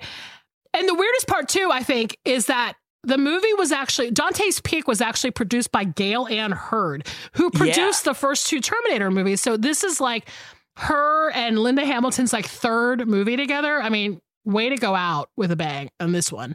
So the beginning of this movie, Pierce Bros, aka Harry Dalton, is with his wife, and they're driving frantically away from this killer volcano, and she basically gets killed by some volcano piece that falls into the car when they're driving. Oh, but we need to dig into that for a second. Okay. Because first, a gigantic boulder of lava rock absolutely crushes the hood of the car. No impact. Everyone's fine. Then the tiniest pebble melts through the roof and bonks her on the head. She has a fucking seizure and she dies. I was it happened so fast because literally it's the first minute or two of this movie. And I'm wait, what's going on? The volcano is already happening. And who is this? Who are these people? And what are they doing? And somebody's already dead within the first 2 minutes of this movie. And then ultimate twist, that's not even the volcano we want you to pay attention to. I mean, they really fucking fucked you up there. I'm telling you. But that's where the grief push-ups come in. Because the next time we see Harry Dalton, he's getting a call from his geology buddies at work, and he's doing fucking grief push-ups throughout. He's basically traumatized to the point where every time he hears the word volcano, he has to do 10 push-ups. Yes. He's never recovered from the event of seeing his fiance die from a volcano, because we've cut to 4 years later. His boss at the United States Geological Survey has sent him to check out this alleged seismic activity that's next to this giant volcano sitting next to this small town in Washington called Dante's Peak. Okay. Now, right off the bat, he is introduced to Rachel, the Linda Hamilton character, and we discover very quickly that she's a single mom of two preteen kids, a boy and a girl. And when her son is introduced in the film, I literally told myself, I think that's Joseph Gordon-Levitt, and he's doing cosplay of Eddie Furlong from Terminator 2 Judgment Day. First thought was it was JGL. I thought the same thing. Definitely thought it was him. But then I was like, why is he dressed exactly like Eddie Furlong in T2? And I was like, this is fucked up because Linda Hamilton is in this movie. I was like, dude, I am like, this movie, I feel like I'm already on acid and it's been like 10 minutes. Also, the kid is wearing a Sub Pop t-shirt, which I thought was a nice touch. I also love that, like, in the first 5 minutes, they go to get her son because he's hanging out in a mine. Yes. And he's like, where are we going? And she's like, this will take a second. Knock, knock. Get out of that mine. Yeah. His kids' fun clubhouse is in a fucking mine in the middle of a mountain. It's like crazy. So Bras, Hams, and the kids decide to roll up to the kid's grandma's house, who lives up on a lake right near the volcano. Okay. And as it turns out, this is the mother of her ex-husband. And she is like living off the grid. She's like, leave me alone in my house, which I feel that, lady. I feel that. But they figure out that some shit is up already with this volcano when they decide to let the kids swim in some hot springs that are like right in the woods. And while they're walking up to this hot springs area, they are seeing like dead animals everywhere, which already I'm like, that ain't good. But then even like Dr. Harry is like, that ain't good. Okay. And right about the moment that the kids are about to jump in with their bathing suits, they find the boiled remains of like a young couple that got cooked by these hot springs. Okay. And these two are giving Paul McCrane from RoboCop a run for his fucking money indeed, because they are dead. Like they are just like cooked. They're so boiled. It wasn't bad enough that these kids had to see like a couple of squirrels that are kind of blistered open like hot dogs. Like, you know, when you cut a hot dog and like you cook it in a frying pan or something and it kind of blisters open and curls up. Now they have to see the human version of that. Just trying to go for a goddamn swim. So, of course, Harry and Rachel are like, okay, we've seen like dead things and all this stuff. We're going to have to alert the town. So Rachel, being the mayor of this town, she calls a meeting of the city council or whatever. And I have to say, okay, this part was like, what the fuck? So the camera angles in this movie, especially in this meeting sequence, are totally insane. Okay. They are coming at all these boring townsfolk people, all cool and slanted and twisted. It's like, I swear to God, I was like, is this a Color Me Bad video? Why are these people being shot at an angle and they're zooming into their faces real quick? I mean, it was like so weird to watch. It was like a sequel to Natural Born Killers just for that scene. Yes, it was some fucking like crazy 90s MTV style of a city council meeting. I was like, this is fucking crazy. Okay. So just as they come to a vote on whether or not they're going to like, you know, shut down the town or whatever, Harry's boss from the Geological Survey comes in and he's like, hold on, folks, hold on. No need to freak these people out. And he's like, come on, dude, you are way too hot headed for this. Like the boss just like completely debases Harry in front of everybody and like calls into question his expertise and judgment, all this shit. I mean, it's like, I was going, I've been here, but damn, this boss is a dick. Am I right? He was savage. He was such a fucking savage.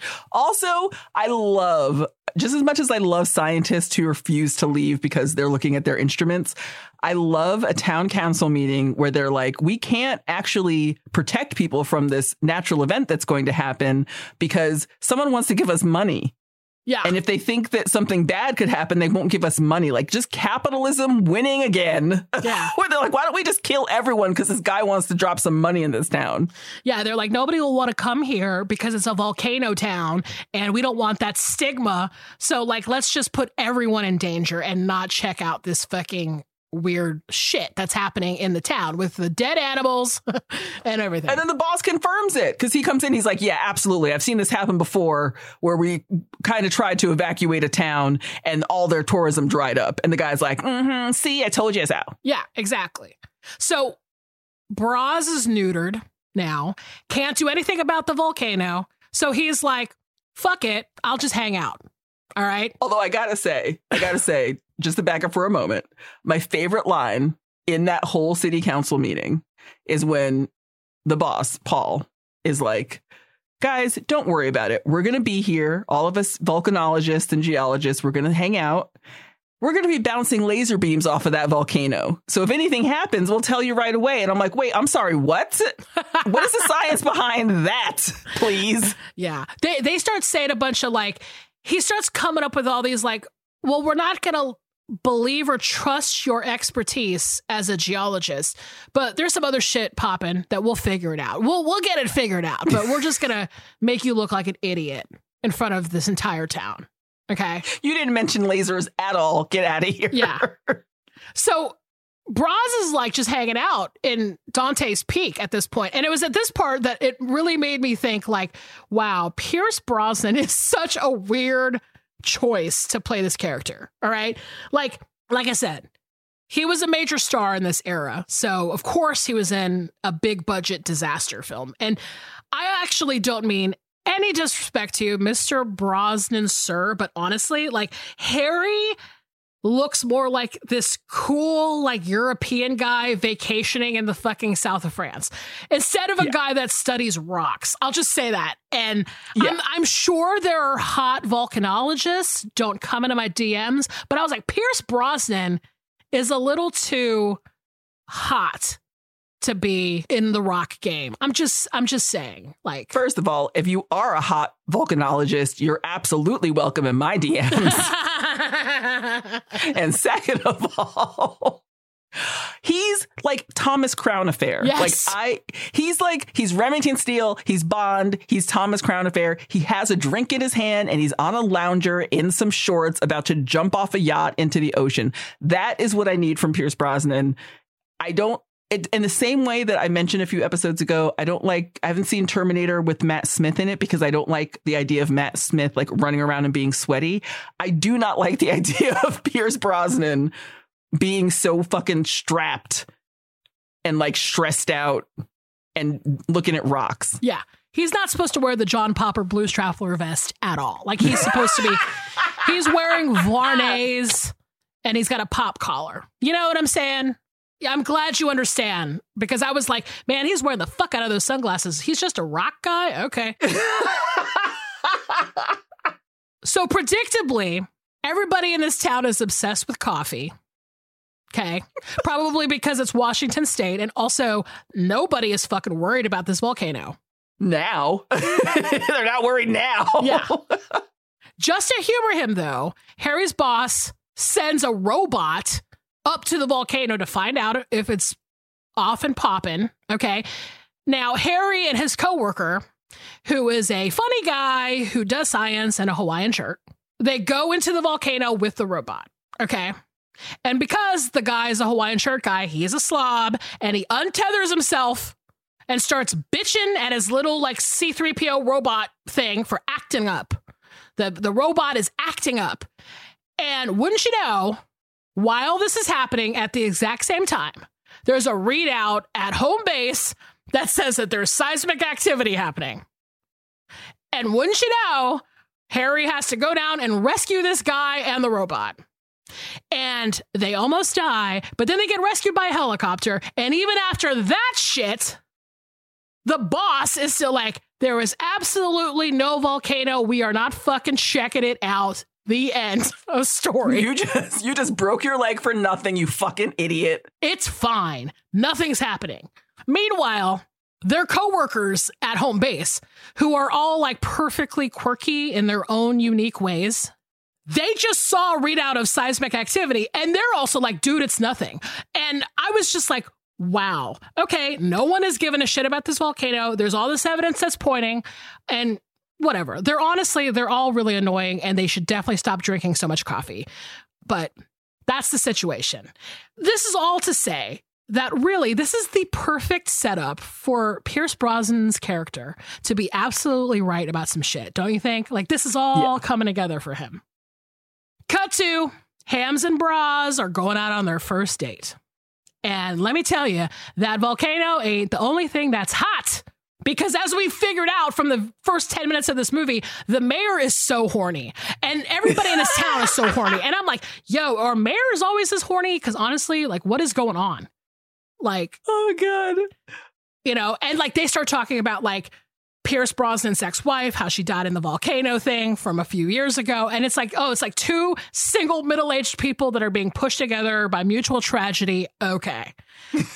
And so while they're hanging out, someone, I think it's Linda Hamilton's character, she goes over to the sink and she gets a glass of water and out comes this like gross sludge. And it's at that moment that it's like, yo, the volcano is about to pop. Okay. It is just a brown slurry. It's beautiful. Disgusting sulfuric acid mixed with sewage. Okay. From this point on, I swear to God, this movie goes from 0 to 200 Absolutely. so quickly. Okay. And the kickoff of when it truly goes ape shit. They're in the car looking at the volcano, a little smoke's coming out. Pierce Brosnan, deadpan, says, she's blowing, she's going. And it goes to 250 from there. She's blowing, she's going. So the first 30 minutes of this movie that I just explained is like a total fucking snooze compared to anything that happens beyond this point. Okay. The rest of this is like a fucking Stefan sketch. Oh my God. So the two of them, the mayor and the volcanologist, decide to call the town meeting and get all the residents. And they're like, we're having a press conference. We got to evacuate this shit. Okay. And the two of them are sitting in front of people on the, you know, at this press conference table. And suddenly there's a pitcher of water on the table, which is somehow not from the gross water that they just got from the tap. Right. This pitcher of water starts moving just like in Jurassic Park. And as this happens, as this meeting is happening, the water shakes and this fucking volcano blows right as this meeting is happening. Instantly goes from a little bit of shaky water to pow, pow, pow, pow, pow, pow. And let me tell you, from here, it's literal pandemonium. Okay. There is a stampede to get out of this town hall. Okay. Everyone's running to the doors. And it's right on the heels of this one lady in the meeting saying, do we have to wait to leave? And she's like, no, you can leave whenever you want. Volcano goes off. Nobody's getting the fuck out of there. It is a stampede. It is. People literally climbing all over each other to get out. The people that make it outside, the fucking buildings in the town start crumbling and toppling. Somebody wrecks a car in front of a bunch of people. And then you start seeing everything just fucking go ape shit in this town. Like everyone that's driving a car is trying to get on the freeway and the overpass just fucking collapses. So there's like people running on foot out of town. I mean, it looks like when you watch like old footage of the original Woodstock, it's like people fucking driving and like walking and running out of this town on this one road. And meanwhile, Bras and Hams escape the stampede miraculously. And then they remember, oh shit, we got to go back and get my kids. Okay, we got to stop and talk about this for a second, because this is the mayor of the town who is about to go to a town hall meeting to talk about the fact that this volcano is going to erupt. And she intentionally left her kids at home. Okay. She's like, I'm going to go to this town hall meeting to talk about how this thing can go at any fucking minute. You guys stay here. Don't stay with me by all means. Just stay at home. Well, keep trying to call your grandma, who is a bitch from hell. Keep trying to get your bitch grandma on the phone and try to get her out of her fucking tinderbox house on the mountain. I'm going to go do this meeting. Well, as it turns out, they try to go to the kids, and the kids have decided to steal a car and drive to get their grandma. P.S. They're both like 12 years old. That might be my favorite part when they pull up and she goes, my truck isn't there. Those kids pieced the fuck out. These preteen children have stolen a car to drive up to a volcano to get their grandma. Okay. And now Harry and Rachel have realized this is happening. So they started driving to the grandma's house. And in this scene, oh my God, I don't know if I'm going to be able to say this. They try to drive their car across a river, okay?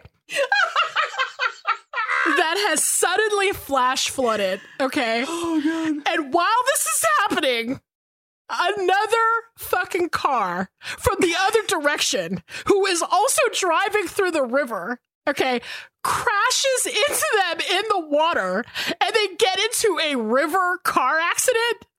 In slow motion. They see the car coming for like 25 minutes. And the whole time he's like, nah, it's cool. Like, my engine has a snorkel. We'll get out of here. And then this car's like Jaws coming at them for like 20 fucking minutes. It's this like total like, oh, it's coming. And then like car crashes into them in the river. So they've got into a car accident in water.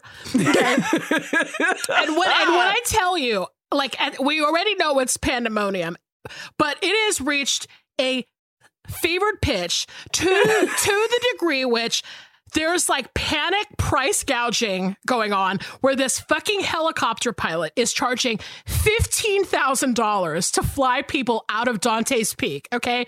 And already I'm like, where are people getting $15,000 in cash as they're running in front of exploding buildings? Like, who's like, yo, I got to go to the ATM and get out $15K. Wait a minute. The bank has toppled over. Because this is like the facade of the bank has literally slid to the ground, because that's how every building collapses. It doesn't like fall down. Every like the church just kind of slides, like the bell of the church just kind of slides off, and then the gas station kind of slides off, and the pie place kind of slides down. There's no chill when it comes to this volcano. Okay, and of course the helicopter takes off. It's raining ash, so the helicopter can't see, and the whole fucking thing crashes and explodes right in front of Harry and Rachel's car. Okay. So I'm like, yo, what the fuck, right? It does that thing where it's like fucking perpendicular, like coming at them blades first. Yes. I was like, not only did they just survive a flash flood and a river car accident, but now a fucking helicopter is exploding in their faces. Okay. Now, and there's like 45 more challenges to come. Oh my God. You don't even know. Cut to the kids who have miraculously made it to their grandma's house. And of course, she's like, I ain't leaving. I'm dying in here. You can't get me out of here. But then literally lava comes through her living room walls. So it's like she's like reminiscing over an old picture. She's like looking at a picture of her husband and her son, and she's like, I remember when we built this place. And Linda Hamilton's like, not now, bitch. Like, we got to go. And then a lava slurry just starts coming out of the walls. It is fucking great. It's immediately like, new plan, Grandma. Lava just fucking came barreling through your old photos and your fucking Cracker Barrel rocking chair. We gotta get out of here, okay? So then Harry and Rachel have arrived. The kids are there with Grandma. The lava comes through the fucking cabin. So they decide that they're going to get into a speedboat and drive across the lake as the lava is literally coming at them. Like, they're like, get in this boat, okay? And let me just tell you, the water in this lake rivals the shit from the Salton Sea. There are dead fish everywhere you look. And the whole thing is just like this acid lake, right? Grandma's dog has taken off, and I thought the only way that scene could have been better is if, as they're looking at all the dead fish, they just see the dog floating by. I know. More about that dog in just a sec, but okay. They're in this acid lake, which is eating this boat that they're in. I mean, now I question whether or not they would have even had 5 seconds in this boat before they were just like, it was just destroyed by the acid in this lake. Okay. But completely. They're in the boat. They're like getting there. They're singing fucking like rounds of like, what is it? Like row your boat. I'm like, what the fuck? So suddenly the boat motor gets eaten. Okay. By the acid. And the boat's just sitting in the river, and they're like yards from the dock, and they can see it. They're almost there. And in a truly stunning fucking moment, the grandma jumps in the fucking lake and pulls the boat to safety. And I screamed. I screamed when this was happening. Especially because the whole time she's been so obstinate, and she's the reason that they're taking a metal boat across an acid lake. So I'm like, yeah, jump in that fucking water and save your family. You're the reason they're here, you asshole. And let me just tell you, she is sizzling when they pull her out. Okay? Like, I legit screamed. She is sizzling. Okay? So, oh, God. The National Guard shows up the next morning, right? And oh, God. It's only now that the rest of Pierce Brosnan's coworkers are finally like, oh shit, let's dip. Okay, so they get into a bunch of Jeeps. Okay, and I don't even know if I can say this part. So they get into a bunch of Jeeps and they drive out of town, and it's across this like giant roaring rapid river that has literal trees and debris and house pieces in the river. And I was sitting there going like, why did these professional volcano people drive across that bridge all nonchalantly? Okay. Because predictably, the bridge that they're driving over is finally compromised by these giant chunks of like tree trunk and housing and shit that's in this water. And of course, since the boss was a dick earlier in the film, he and his car get swept away in this river.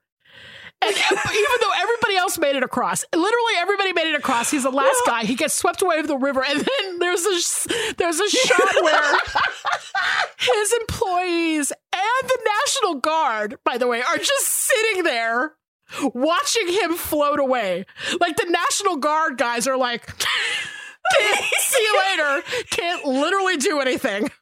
Here's the thing. Why was he the only one in a fucking conversion van? Everyone else was in like a Humvee.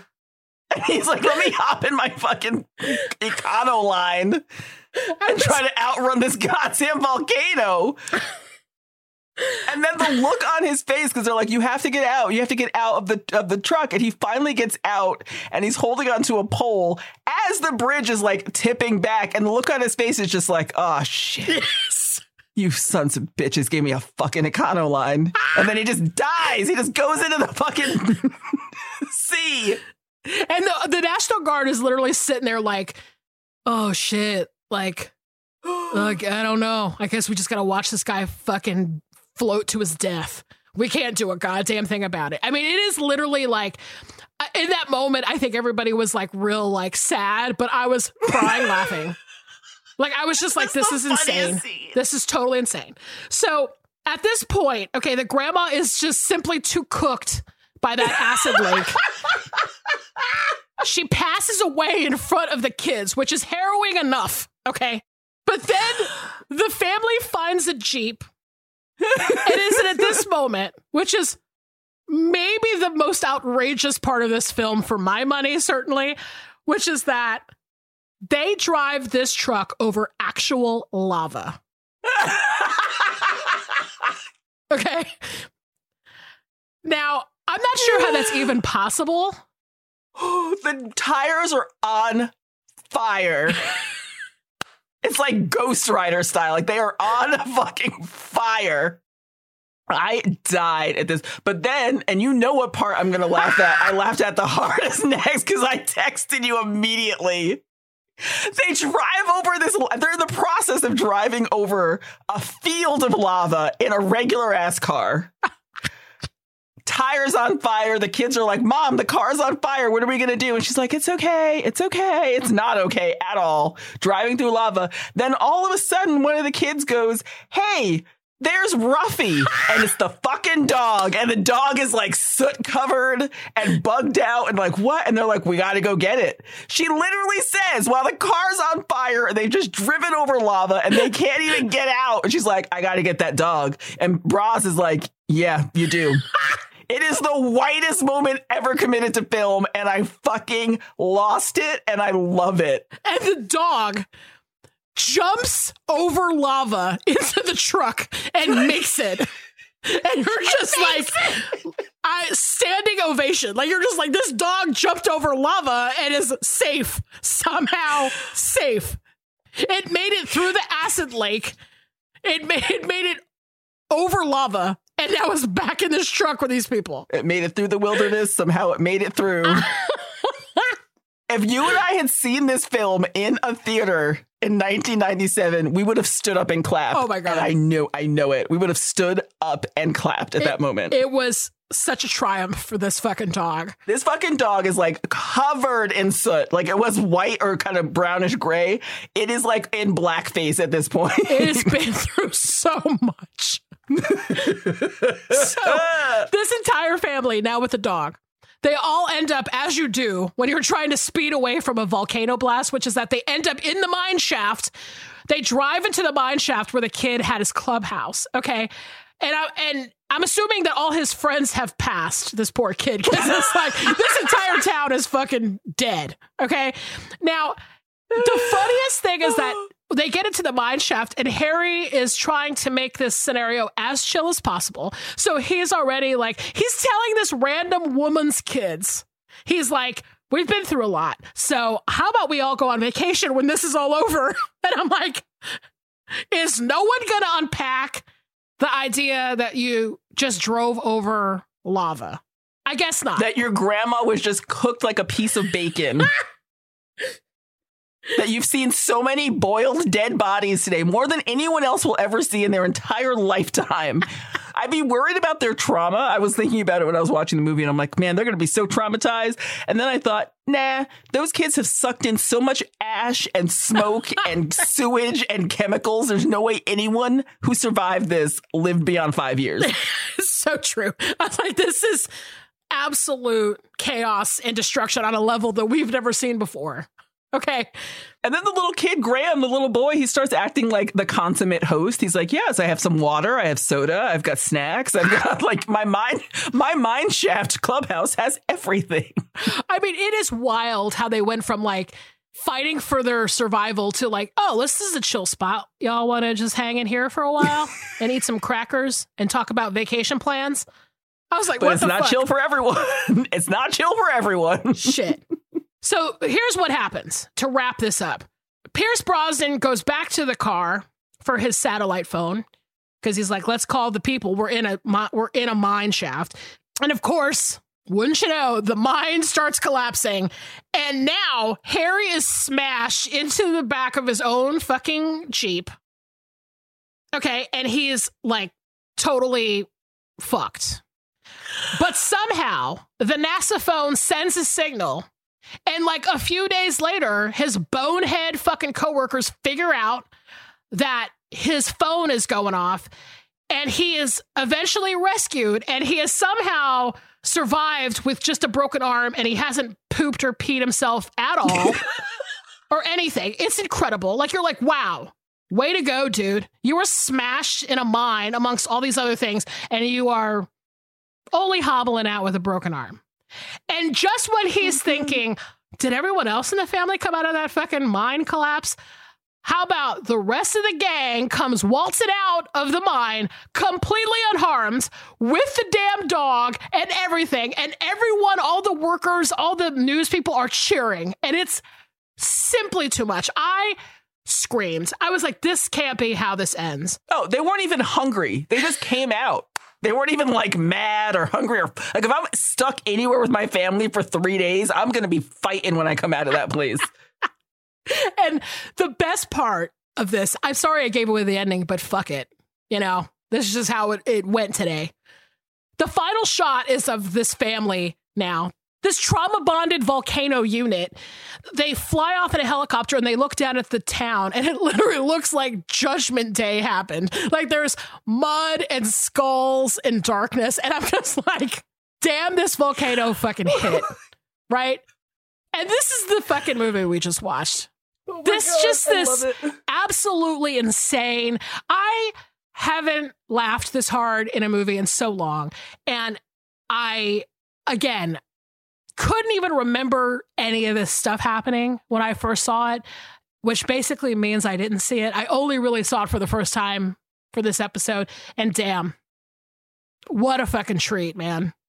This, I said it before, and I'm doubling down. This movie was worth every fucking penny because it is so entertaining. And that is, sometimes you just want a movie that is going to entertain you. And this movie delivers it in spades.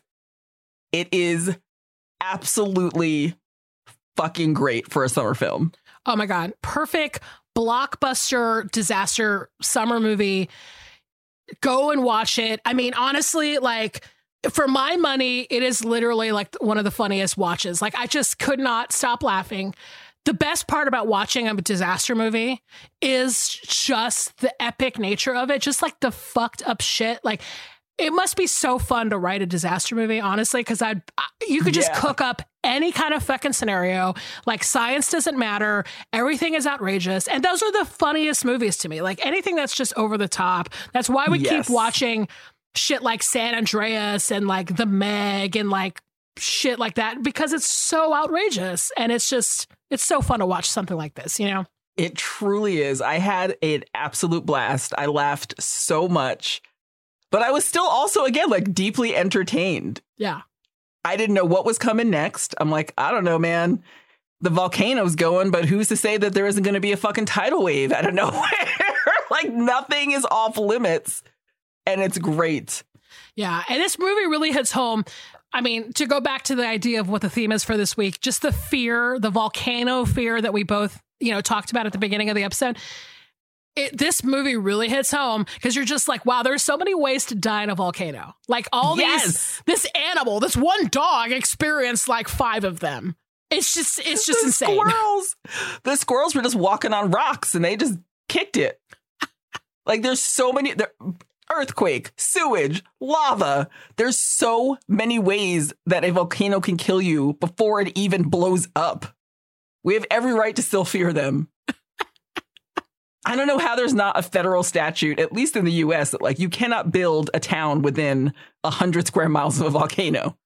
Just don't do it. Oh my God. I mean, truly. To me, it just made me think, wow, like, it must take balls to live in Dante's Peak. I mean, it just really must. Truly, the only thing that this movie was missing was a theme song. Oh, no, I know. Had we had Aerosmith do a fucking rockin' ballad for this shit, this would be like a top 5 for me, maybe. I mean, honestly, so much crazy shit, so enjoyable, such a fun summer movie, and such a good volcano movie. The floor is definitely lava, and we just drove over it.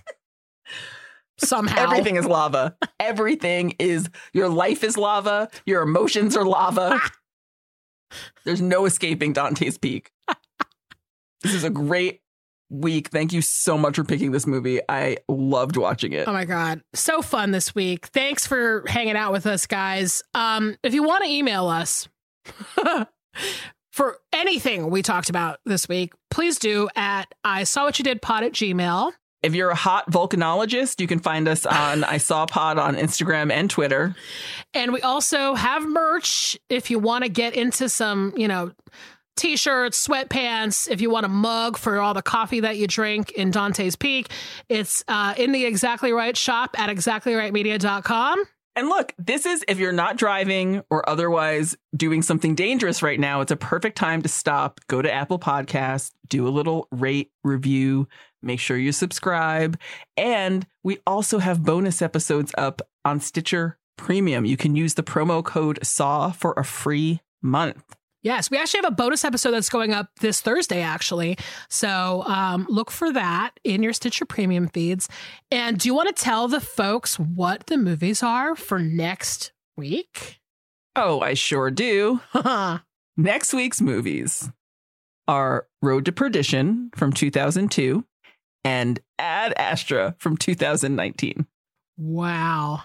Literally, what could it be? What could the theme be? 2 newish movies. Wow. Newish movies. Having said any of that, again, such a blast. Thanks for hanging out with us. See you next time. Bye, everybody.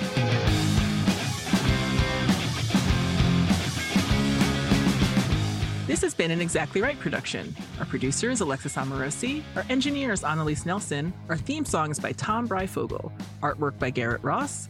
Our executive producers are Georgia Hardstark, Karen Kilgariff, and Danielle Kramer. Follow us on Instagram and Twitter at ISawPod. Email us at ISawWhatYouDidPod@gmail.com. And please don't forget to listen, subscribe, leave us a review on Apple Podcasts, Stitcher, or wherever you listen.